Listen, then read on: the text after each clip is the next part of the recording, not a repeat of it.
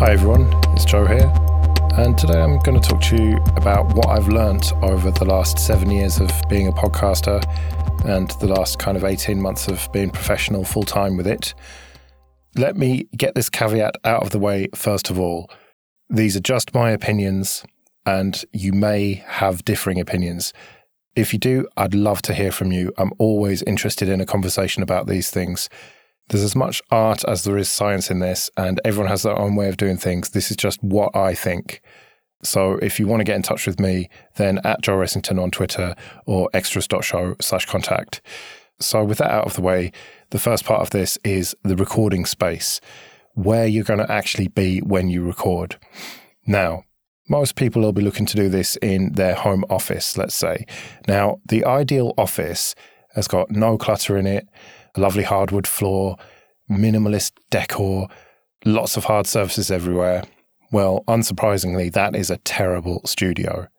It's a terrible studio because all those hard surfaces create echo, and that is what you don't want on your recordings. What you ideally want is to have as dead a sound as possible. And by that, I mean no echo, no reverb, no anything else apart from your voice. And so there are a few ways of getting rid of that echo. The first one is just with basic physics. If you surround yourself with soft, fluffy things, then they will absorb the reverberations, the echo, and make it sound better. So just generally lots of stuff and clutter is a good start. So not being tidy, not having perfect hard surfaces everywhere, that can help. Having a carpet or a rug rather than a wooden floor, that's a great start. Even getting things like cushions and pillows or duvets, comforters, blankets, whatever, and just trying to cover up the surfaces and just trying to get as much of that bulk into the room with you.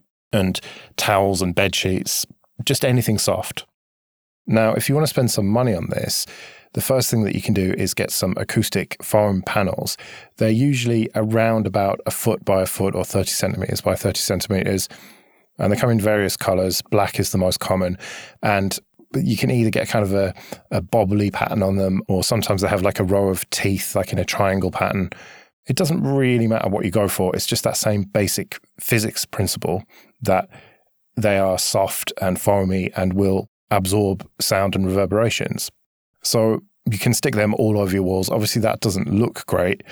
You can do it quite artistically if you're not like me, and then it can look okay, but it's generally not going to get spousal approval. What you can do if you're a little bit handy and practical is build yourself some sort of room divider. That's something that Drew did, and there's a blog post that we can link to telling you how he did it. And that is basically the same principle as sticking these foam panels on your wall, but it's just on something that can be folded away and looks a bit neater when you're not recording. Of course, if you want to get really serious, then setting yourself up in a dedicated space for recording is the best. Now, if you're in America, you might have a big enough closet to do that. And thankfully, closets tend to be full of clothes, which are soft and absorb sound. And so that is a great place to start. Now, I hope Elle doesn't mind me saying this, but that's where she records, in her closet. And I think it sounds great on her recordings. Or you could build yourself a little room like I have. My room isn't ideal because it's quite small, and I've got bed sheets hanging on the walls of it. I'm not very happy with it, to be honest. I have ordered some acoustic panels. I've got some up. They helped a little bit, but I need to put some more up, so I need to get some more of them. And I'm hoping that I'll be happier with the sound after that. But it's kind of good enough for me. And most importantly, being in London, it's very loud around here. There's a lot of planes and just general noise. And it being in a dedicated room kind of helps with that. Now, the second topic is types of microphone. There are essentially 2 main types of microphone that you can buy. One of them is a condenser and the other is a dynamic. The main difference between a condenser microphone and a dynamic microphone is that the condenser requires power and is more sensitive, and in ideal situations, and I stress ideal, it sounds better or can sound better than a dynamic mic. A dynamic mic doesn't require power and it is less sensitive, and in an ideal studio setting, might not necessarily sound as good as a good condenser. Some typical examples are the Blue Yeti and the Blue Snowball. They are condenser mics, and they are incredibly popular, and they are a terrible microphone for most people getting into podcasting. I have got the Rode NT1, which I'm talking to you on now. I'm not massively happy with it, but it's doing the job, and I'm happy enough. The most common dynamic mic is a Shure SM58. That is what you'll see stand-up comedians and singers generally in a live situation using. They are great microphones, and you could do worse than that. I know some guys who do professional podcasting with them. It's not necessarily my first choice, but they're okay. The Rode Podcaster, which is used on BST now, Benedict and Alan have both got one. That's an okay mic. That's USB and dynamic. Most of the Jupiter Broadcasting crew have got an Electro Voice RE320. So that is basically everyone apart from Chris. He has an RE20, which is basically a better version of that because, he's the boss. He has to have the best, obviously. So some of the pros and cons of these microphones. So the condenser, the pros are that it sounds better in a perfect setup, in my opinion. Some people may disagree with that, but I think it does. And it's also more forgiving of poor mic technique. So by poor mic technique, I mean, if you kind of drift away a little bit like this, or you're kind of talking around the side of it, it doesn't sound great, but it's kind of not as bad as it can be with a dynamic mic, where you have to have really good mic technique. Because if you drift away from it, even a little bit like this, I'm kind of a few inches away, the drop-off in volume is a lot more than with a condenser, so it's kind of more forgiving if you don't have a good technique. The cons of a condenser mic are that it picks up everything in the room and beyond the room, and I mean everything. If I shuffle my feet around, that's just rubbing on the carpet, you can hear that quite clearly. With a dynamic mic, you'll hear a lot less of that. And also the echo factor, if you haven't got a perfect room, then it's going to pick up a lot more of that echo versus your voice, which you want it to pick up. And I tend to fiddle with things while I'm recording as well. I've kind of got a bit better at that, but if there's anything like sweet rappers, it picks up that really loudly, or clicking pens or anything. And anything outside as well. I live fairly near Heathrow, and so sometimes there's planes going over that are really loud, and my condenser mic picks that up quite loudly, and I have to kind of pause and edit it out, which is very annoying. And noisy neighbours and sirens and dogs and just anything you can imagine that's outside, it will pick that up, potentially. Whereas with the dynamic mic, it picks up more of your voice compared with that other noise that you don't want, including echo from your room. One of the main disadvantages is that it requires good mic technique. You have to stay in the sweet spot. So I haven't got a dynamic mic here to demonstrate that, but if you drift away from it, then it can give quite a different sound and it just sounds a bit weird. So you need to kind of be much better at working the mic. Now, whether you go for a condenser mic or a dynamic, you have two choices at that point. Either you go for a USB microphone, or you go for a microphone with an XLR connection, which you then need to plug into an interface, which then plugs into the computer. Whereas with a USB mic, it's much simpler. Just a mic, a USB cable, and a computer. However, if you buy a USB-only microphone like the standard Yeti, you are limited in that it has to be a USB connection. You can't use it in any other situation. You can't upgrade the mic and keep your interface. It's cheaper to buy a USB mic than a mic and an interface, but I think it's kind of like buy cheap, buy twice situation. If you buy an interface that's good enough, and even a fairly cheap one, less than $100, I think the one that a lot of the crew use is a Zoom U22. I think you can pick that up for £50 sometimes on Amazon. That will allow you to try out different microphones and upgrade microphones over time. Whereas with a USB mic, you're just stuck with it. Another big disadvantage of using a USB mic is that they tend to be quite noisy. Because if you're going to cram all of the electronics that make it an audio interface into a microphone, then the electronics are kind of too close to the capsule, the thing that picks up the sound. And So often with Yetis, I get recordings from people who have used Yeti, and it's full of kind of ground noise, just buzz and hiss, and it's just not ideal, really. Whereas you are less likely to suffer from that kind of thing with a proper USB interface and XLR microphone. One thing that's quite important, regardless of what kind of microphone you use, is a pop shield or pop filter, as they're sometimes called. That is to remove what we call plosives, or the p sound. Now, if I come round and get out of the way of my pop shield and I say Peter Piper, you'll hear how terrible that sounds. Whereas if in front of my pop shield I say Peter Piper, you can hardly hear that plosive sound.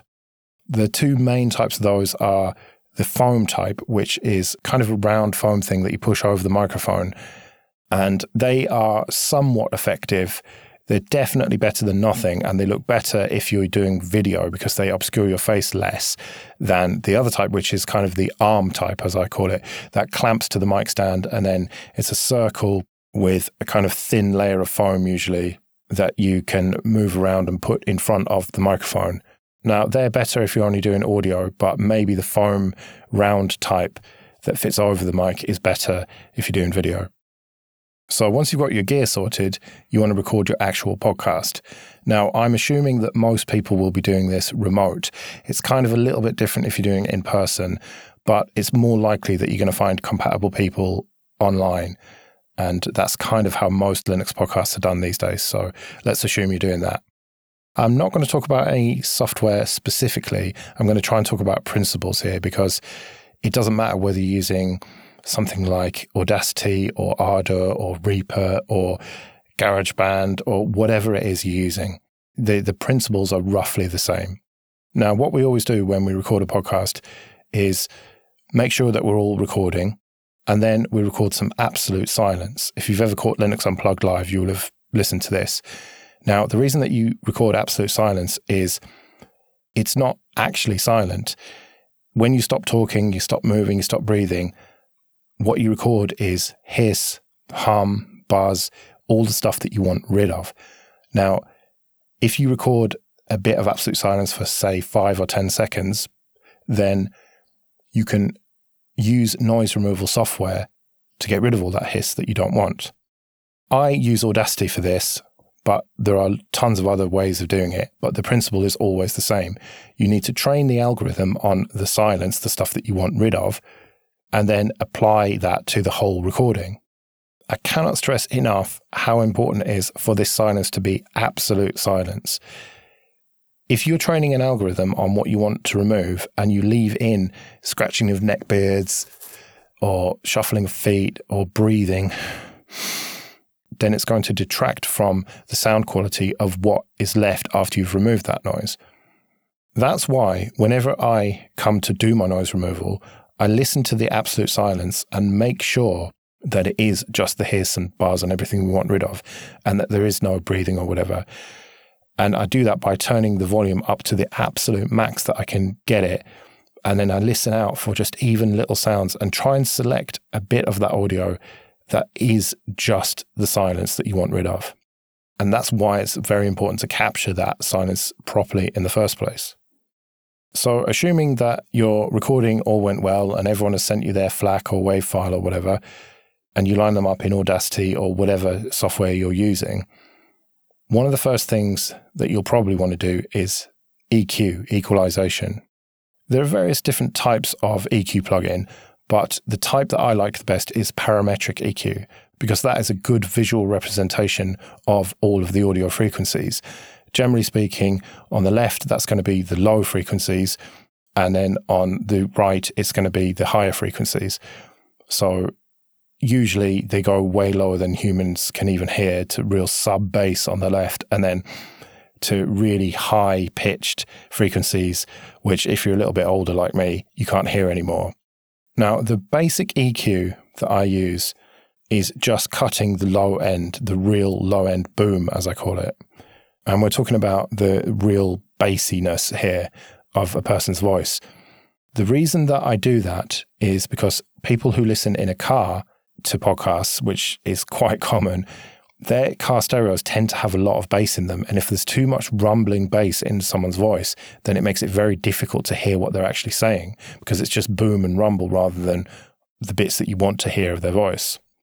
Once I've done that, then it's a case of either boosting or cutting various frequencies depending on the quality of the recording, how that compares to other people's voices.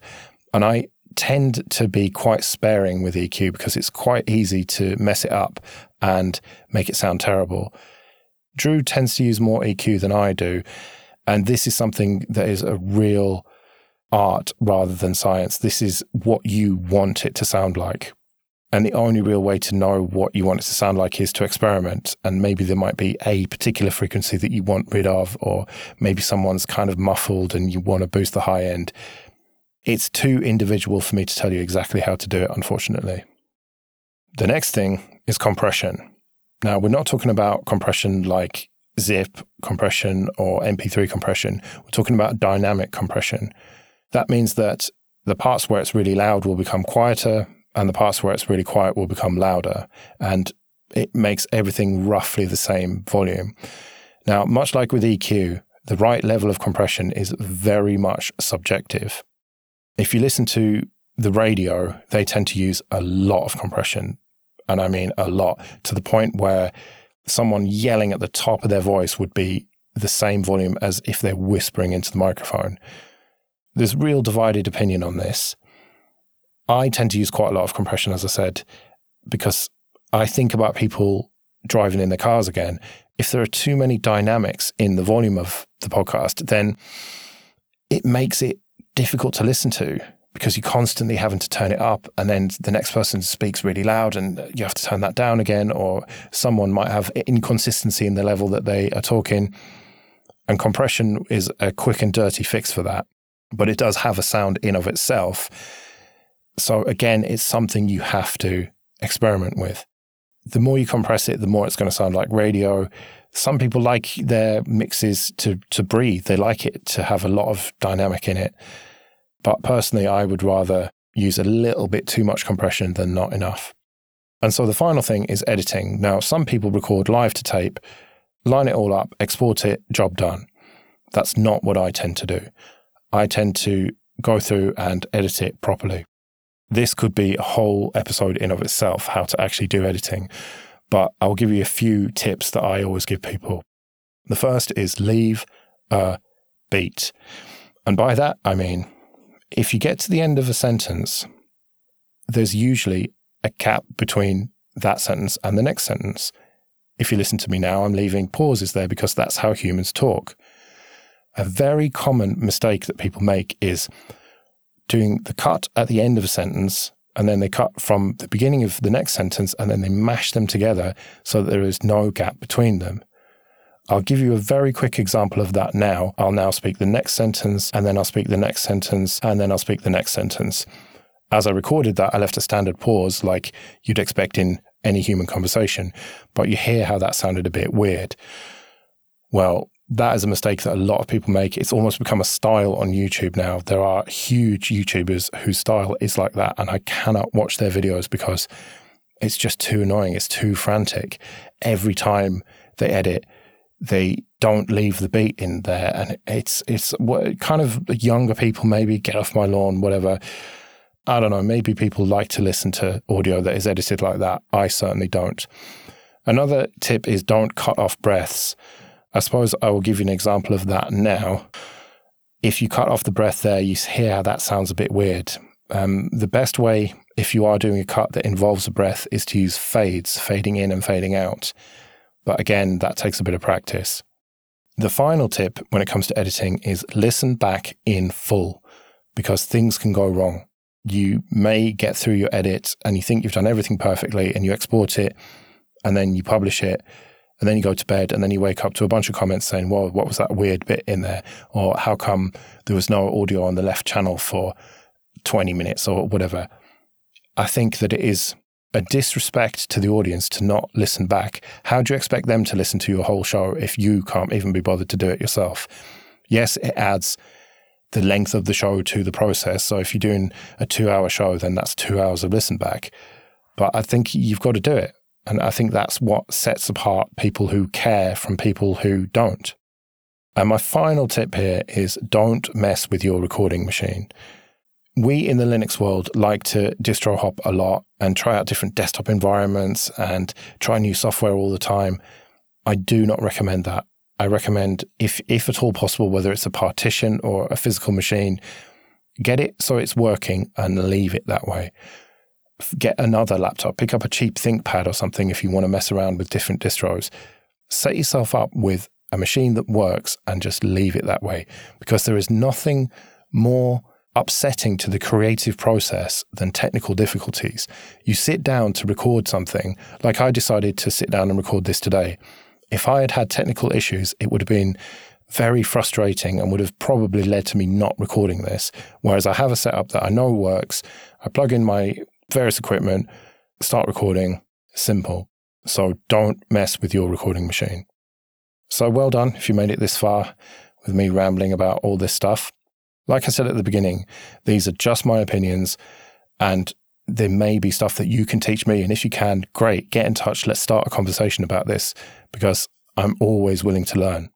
And also let me know if you want more detail or specifics on any of the topics that I covered here at Joe Ressington on Twitter or extras.show/contact.